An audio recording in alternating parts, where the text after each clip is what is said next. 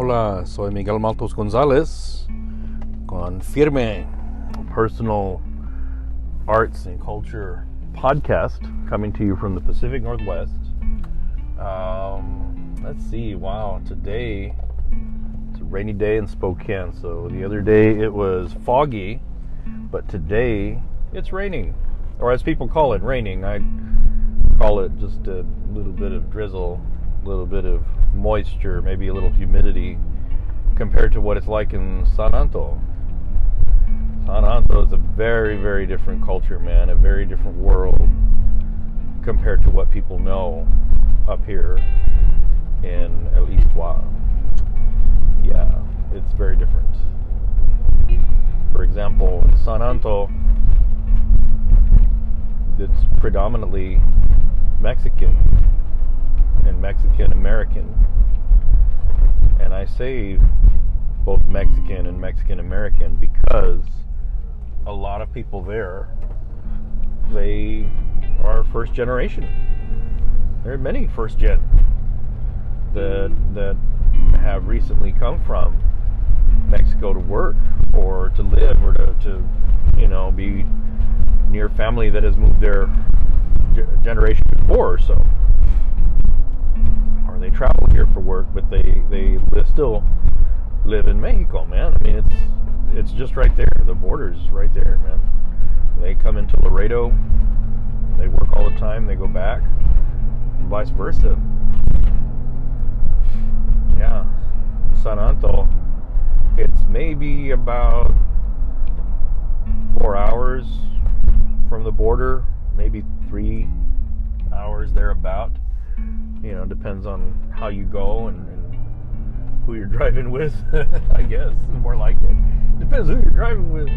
But yeah, it's not a far drive to get into Mexico.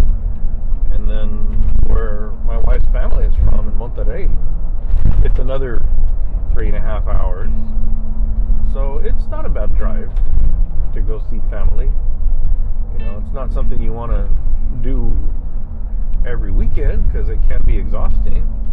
And plus, crossing the border now, I'm sure it's more stressful than it was when we were first going back in the early thousands. Yeah, it was kind of crazy because you see, both my wife and I, we were both married before, right? And her ex-husband, he, when you go to Mexico, you have to get a license plate, so to speak, like a pass, like a decal that it goes on your car up by the rearview mirror. And so you have to go and you rent it for a set amount of time, and then you have to give it back.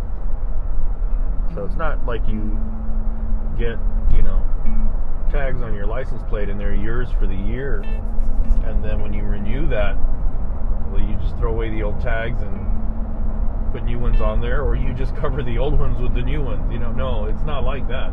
It's not simple. No, they can't make it simple. You've got to remove that decal off your car, give them the actual sticker back, regardless of what condition it is when you took it off. You have to give it back. And then, at that point, they consider that business closed, and then they'll open new business. So then you'd have to start the process again. You have to apply. You have to have your birth certificate. And if you're married, you'll have to have the marriage certificate. You'll have to have the proof of ownership for that vehicle. So that means you have to have an invoice of when you first bought it and started paying for it, or you have to have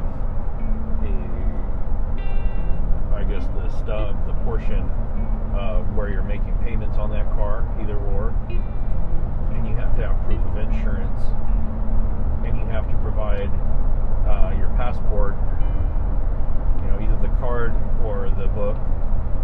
And all of this has to be original documentation. It can't be black and white copies. They want only originals every time. That's right. only originals every time you drive into Mexico. And it would have to be the same personal information, of course, minus the car and the insurance, but you'd have to be the same personal information per passenger in the vehicle. So as a family of 5, we had to have 5 birth certificates and 5 passports, 5 everything, all originals. It's such a hassle to prepare and get all that documentation. It costs money, to go to the county, to the courthouse or whatever, and get this paperwork in order to get ready to go on a trip to Mexico. So that's where I'm saying you probably wouldn't want to do this every weekend.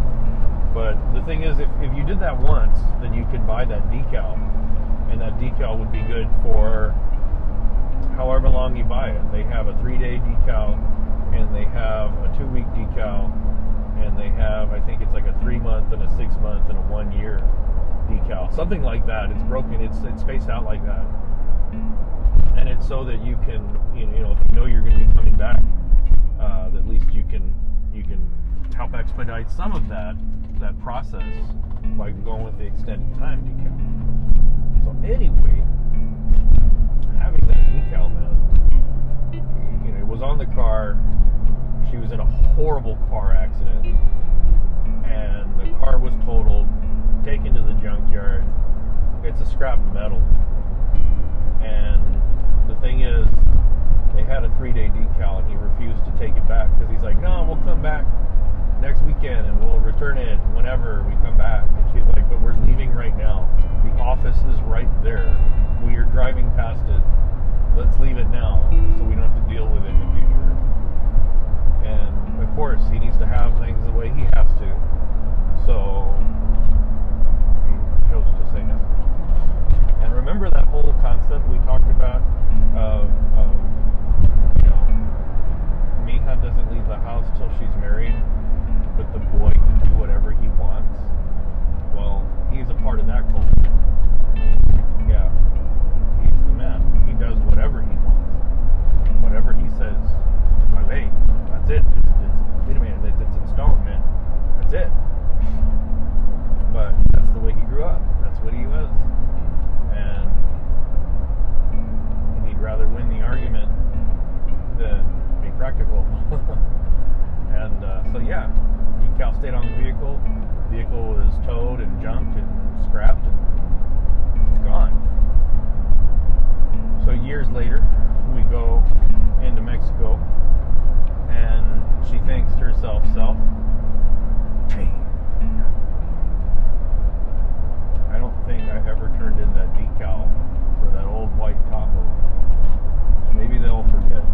And I'm like, I don't know. If they're so technical with the paperwork, I don't know that they would forget that. But hey, we'll see what happens when we get there. Let's not worry about it now. We'll worry about it when it happens. I'm that kind of person. It's a problem when it becomes a problem. Otherwise, you know what? You keep things maintained, you keep things fixed, and you won't have problems. So there we are. Can't get in because they say that she has to turn in the decal. And she says, but the car was totaled. It's completely scrapped. And they said, well, it doesn't matter. Drag the car here. I don't care. And they're like, that was 3 years ago. That decal will never come back. That car is scrap metal. Don't you understand that? It's never coming back. Can't I just pay a fine or something and move past this? And they're like, no. You are never allowed to drive into Mexico again for the rest of your life because you're not bringing me this decal. You are banned from Mexico. And that's what he says. So we walk away and we're like, what the hell? Seriously? A sticker. A sticker. They don't want to hear anything else. They only want it their way. So then I said, well, I've never driven to Mexico. I've never been in like this, so you know what? Why don't I fill out a decal? Here, give me the paperwork for the car and everything. Everybody's hoo-ha paperwork. So I go in and I say, this is my car.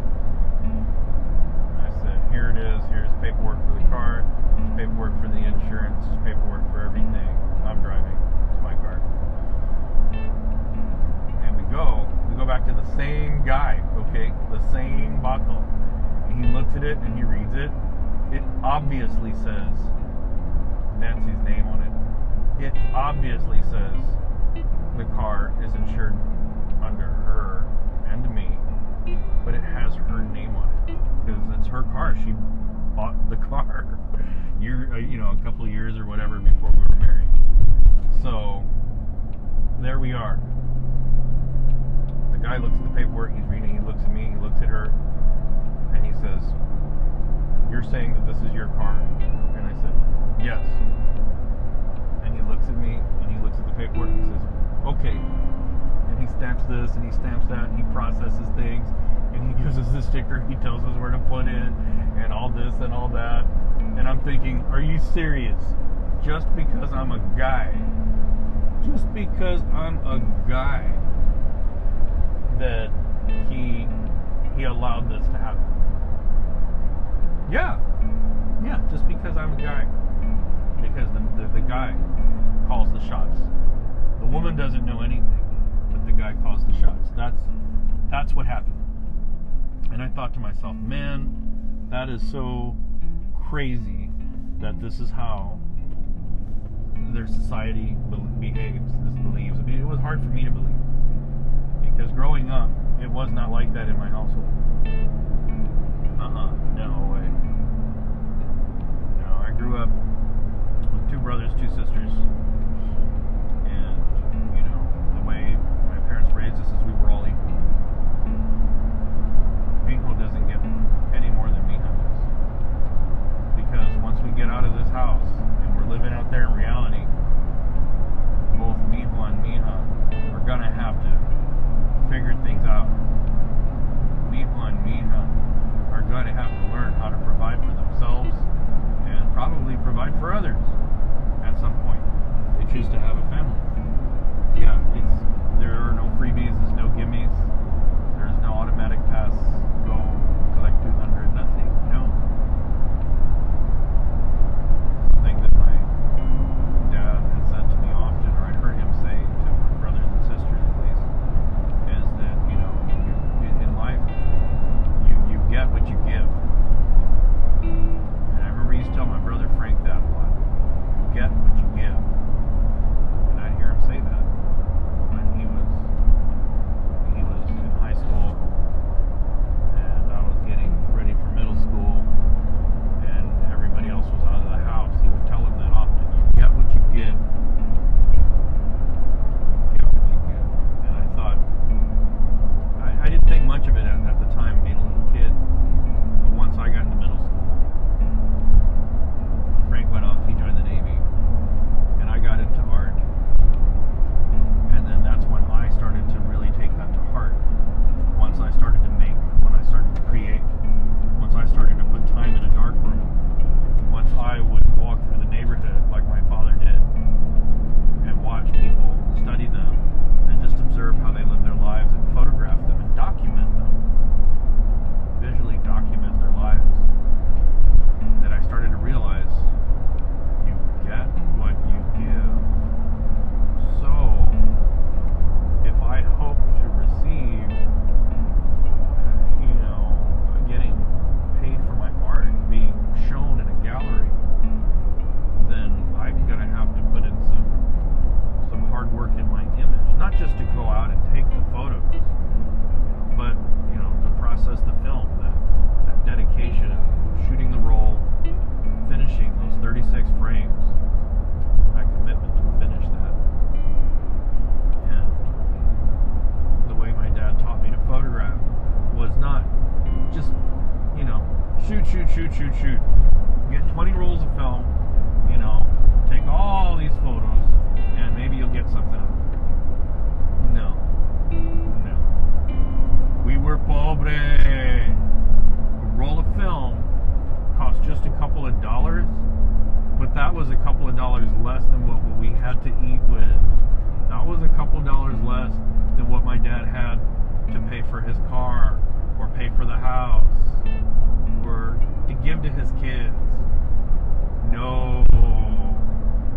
None of this spray and pray concept of photography where you just throw it in continuous and you just shoot everything and see what happens. No. When he went out to photograph, and I learned this the same way I shoot. When he went out to photograph, he looked for his compositions. Something caught his eye. He studied it. He observed it. Maybe he would take a shot as a reminder. Maybe. But even then, the camera was so old and busted and hoopty, he didn't even have a working light meter in it. So he would look at it, he'd study the light, he'd study the composition, he checks things out. He'd see what the guys are talking about. He'd look at their body language. He saw that they were all sitting on the hood of a car lined up, and he's thinking, I think this is something right here. I think this is an image right here. I think I'm onto something. And he'd study it, from a distance, and he'd look at it, and he's like, okay. And then, at the same time, in his mind, he's thinking the technical aspect of this image. All right, well, the light's coming from over my shoulder, a little to the right. These guys are all in line. But the one I have to expose for is that guy on the edge over there, because he's in the most shadow, and I want to get some detail. I want to see his face so that I can recognize them all. But I don't want to expose too much for the shadow, because then the car, the bright shininess of the paint's going to get washed out. So I need to balance that.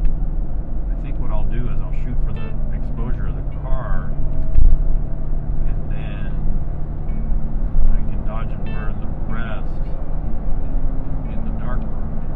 So all this is going through his mind when he photographs. That's essentially what goes on through my mind. You look at the image and you learn to read it. You learn to read not just the composition or the color or the shape, but you think about how you're going to recreate this and burn this onto the film. And he had 36 shots, but he may have taken a few already. So he needs to make every frame count. That's right. He had to make every frame count. Over it, man. So there he was. He'd walk up to the guys and he'd say, hey, I'm Ramon. I'm a Chicano artist from the Guadalupe Cultural Arts Center. Do you mind if I take your photograph, all of you together in your car? It's a beautiful car, man. And he'll talk with them a little bit. And he'll go up, just total strangers. He'll go talk with them and just start chit-chat. And they're like, yeah, this is our car. This is my dad's car. And he let me drive it today for the first time. And they just start talking with my dad, And they're like, yeah, this is the first time I drove it. I'm here to show my friends that, I can drive now. And I'm going to get a license, man. I'm learning. And tomorrow I'm going to go for my license. It's a big day. And he's like, yeah, that is a big day. How old are you? And he's like, I'm 17. I'm going to get my license. I'm going to work a job now, and I'm going to get my own car. And, hearing the kid talk about how proud he is and how excited he is that he's coming into his own responsibility, and his friends are proud of him, they're happy for him, they're proud of him. And my dad's like, you know what, I'm taking your photograph. I'm going to put you on the wall in the Guadalupe. Yeah. We're going to title this My First Car. Alright? Yeah, that's what this image is going to be. Your my first car. Here we go. Now just chill. Look at the camera, talk, enjoy your conversation, and I'm not even here, He's like, you just do your thing. You just enjoy. And so they did. They just would chill. And my dad would step back, he'd find his framing, he'd take 2 or 3 photographs to make sure he had it composed right, because he's not going to come back to this opportunity again.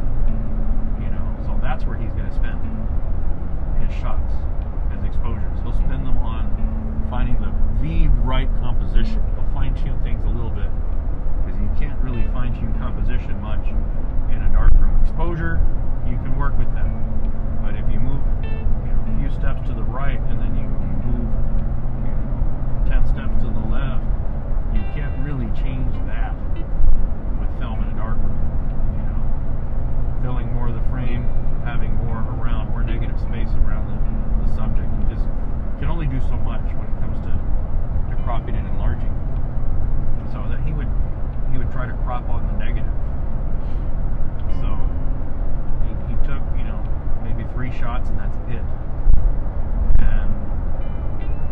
that's the way he taught me to shoot. That's the way he taught me to work. So I don't get into, you know, the way a lot of modern cameras are. You've got not just a meter, but you've got multiple methods of metering. You have, you know, obviously digital cameras. You can just put a big memory card in there and have 1,000 frames at your expense, and you can throw it on continuous and just blah blah blah blah blah blah blah, shoot everything, man, shoot it all. And then you've got data and data and data to go through, and then you find the one that you like, and you delete that whole card, you start all over again. And I'm sorry, but I don't see much of a commitment to that. I don't see much of a stake in that. So, I mean, I admit, yes, I have a digital camera. Yes, I shoot digitally. But I do that for commercial purposes. I do that for documenting artwork, for reproduction work, because that's what people need. They need digital files. And it's first generation right there every time. You know, it's great. If I get hired to photograph an event, then, you know, I'll shoot it digitally because I can capture more, and then the images, again, they're going to be used digitally.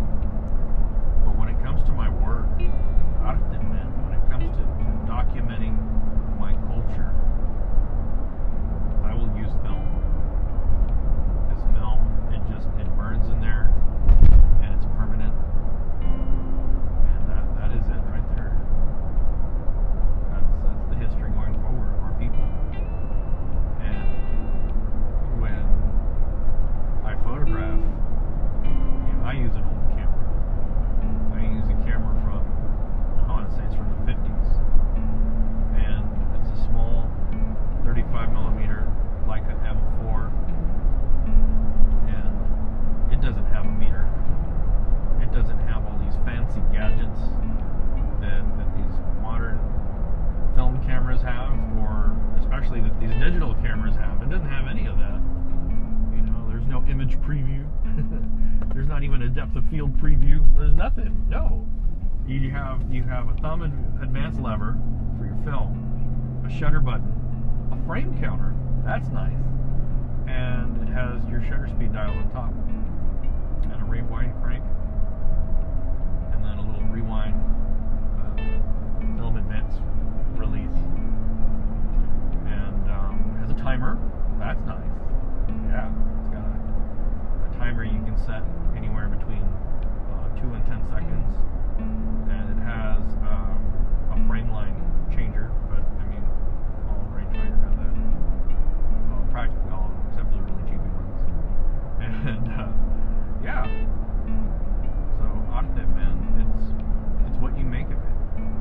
And I just remember when I'm out walking about looking for cultura to photograph, I always think of my dad, and I think of you know, you get what you give. You put in hard work, and you put in your time, and you put in your love into making this piece. That passion will show. It will never be seen by whomever is viewing, and they will understand what you're wanting to convey through your art.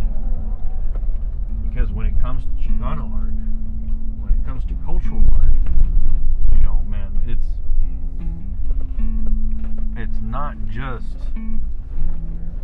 not just about making something that looks pretty because it matches the curtains. Hombre fool. No. Cultural art, Chicano art, is a message. It transcends generations. It binds culture together. It says a lot. It says a lot more than just you know, this is what matches. It's a hell of a lot more than that. And putting it together in that sense, you know, that's what Chicano art is. That's what cultural art is. And that's what I'm used to. being down in San Anto. Here in Spokane, we don't have that. I don't see that much. I don't see much symbolism. I don't see much heart in the arte, man. And it hurts. It really does. It makes me wonder, why are you making things? Oh, wait. Are you making things to make money? Are you making things that people will like so that they can match their curtains and their sofa? No, every piece that I make, whether it's an illustration or it's a mixed combination of photograph and illustration, it all has a message. Every piece has a story. Every piece, it's a part of my culture. It's a part of me. It's a part of what I grew up with. It's a part of what I'm growing through right now. Yeah. Every time I make a portrait of somebody, it's not something that I just draw because they're just people, you know, or I just say, hey, let me just take your picture. No. I only photograph bicultural people. I only photograph people that I meet and that we connect on this level of experiences, you know. And I've met many people that are like, you know what, you are Mexican, you are American, but due to where you grew up, how you grew up, you never learned Spanish. You know, you were the person that was called Mike instead of Miguel. And, you know, I can relate to you. I can understand what you've grown up with. I can understand how you have this cultural identity within you, and you have this battle. Am I Mexican? Am I American? You know, damn it. Where am I? Who am I? And identity is a real thing. A lot of other cultures, I'm sure they experience something similar. We're not the only ones. But other cultures, they have this switch that they can completely turn off one and turn off the other at times. And I see the Russian community up here in Spokane, and I think I connect with them. I don't know. I'm learning this because they have obviously their Russian language that they speak, their own dialect, because I'm sure it varies depending upon where you live. And then they speak English. Their English is very good. Their Russian, of course, sounds very good. But they're white. Walking around Spokane, when you're white, you're white. Yeah. But when you're brown and you speak something other than English, oh, hey, where are you from? What is your country of origin? That's a phrase I did not hear until I came up here.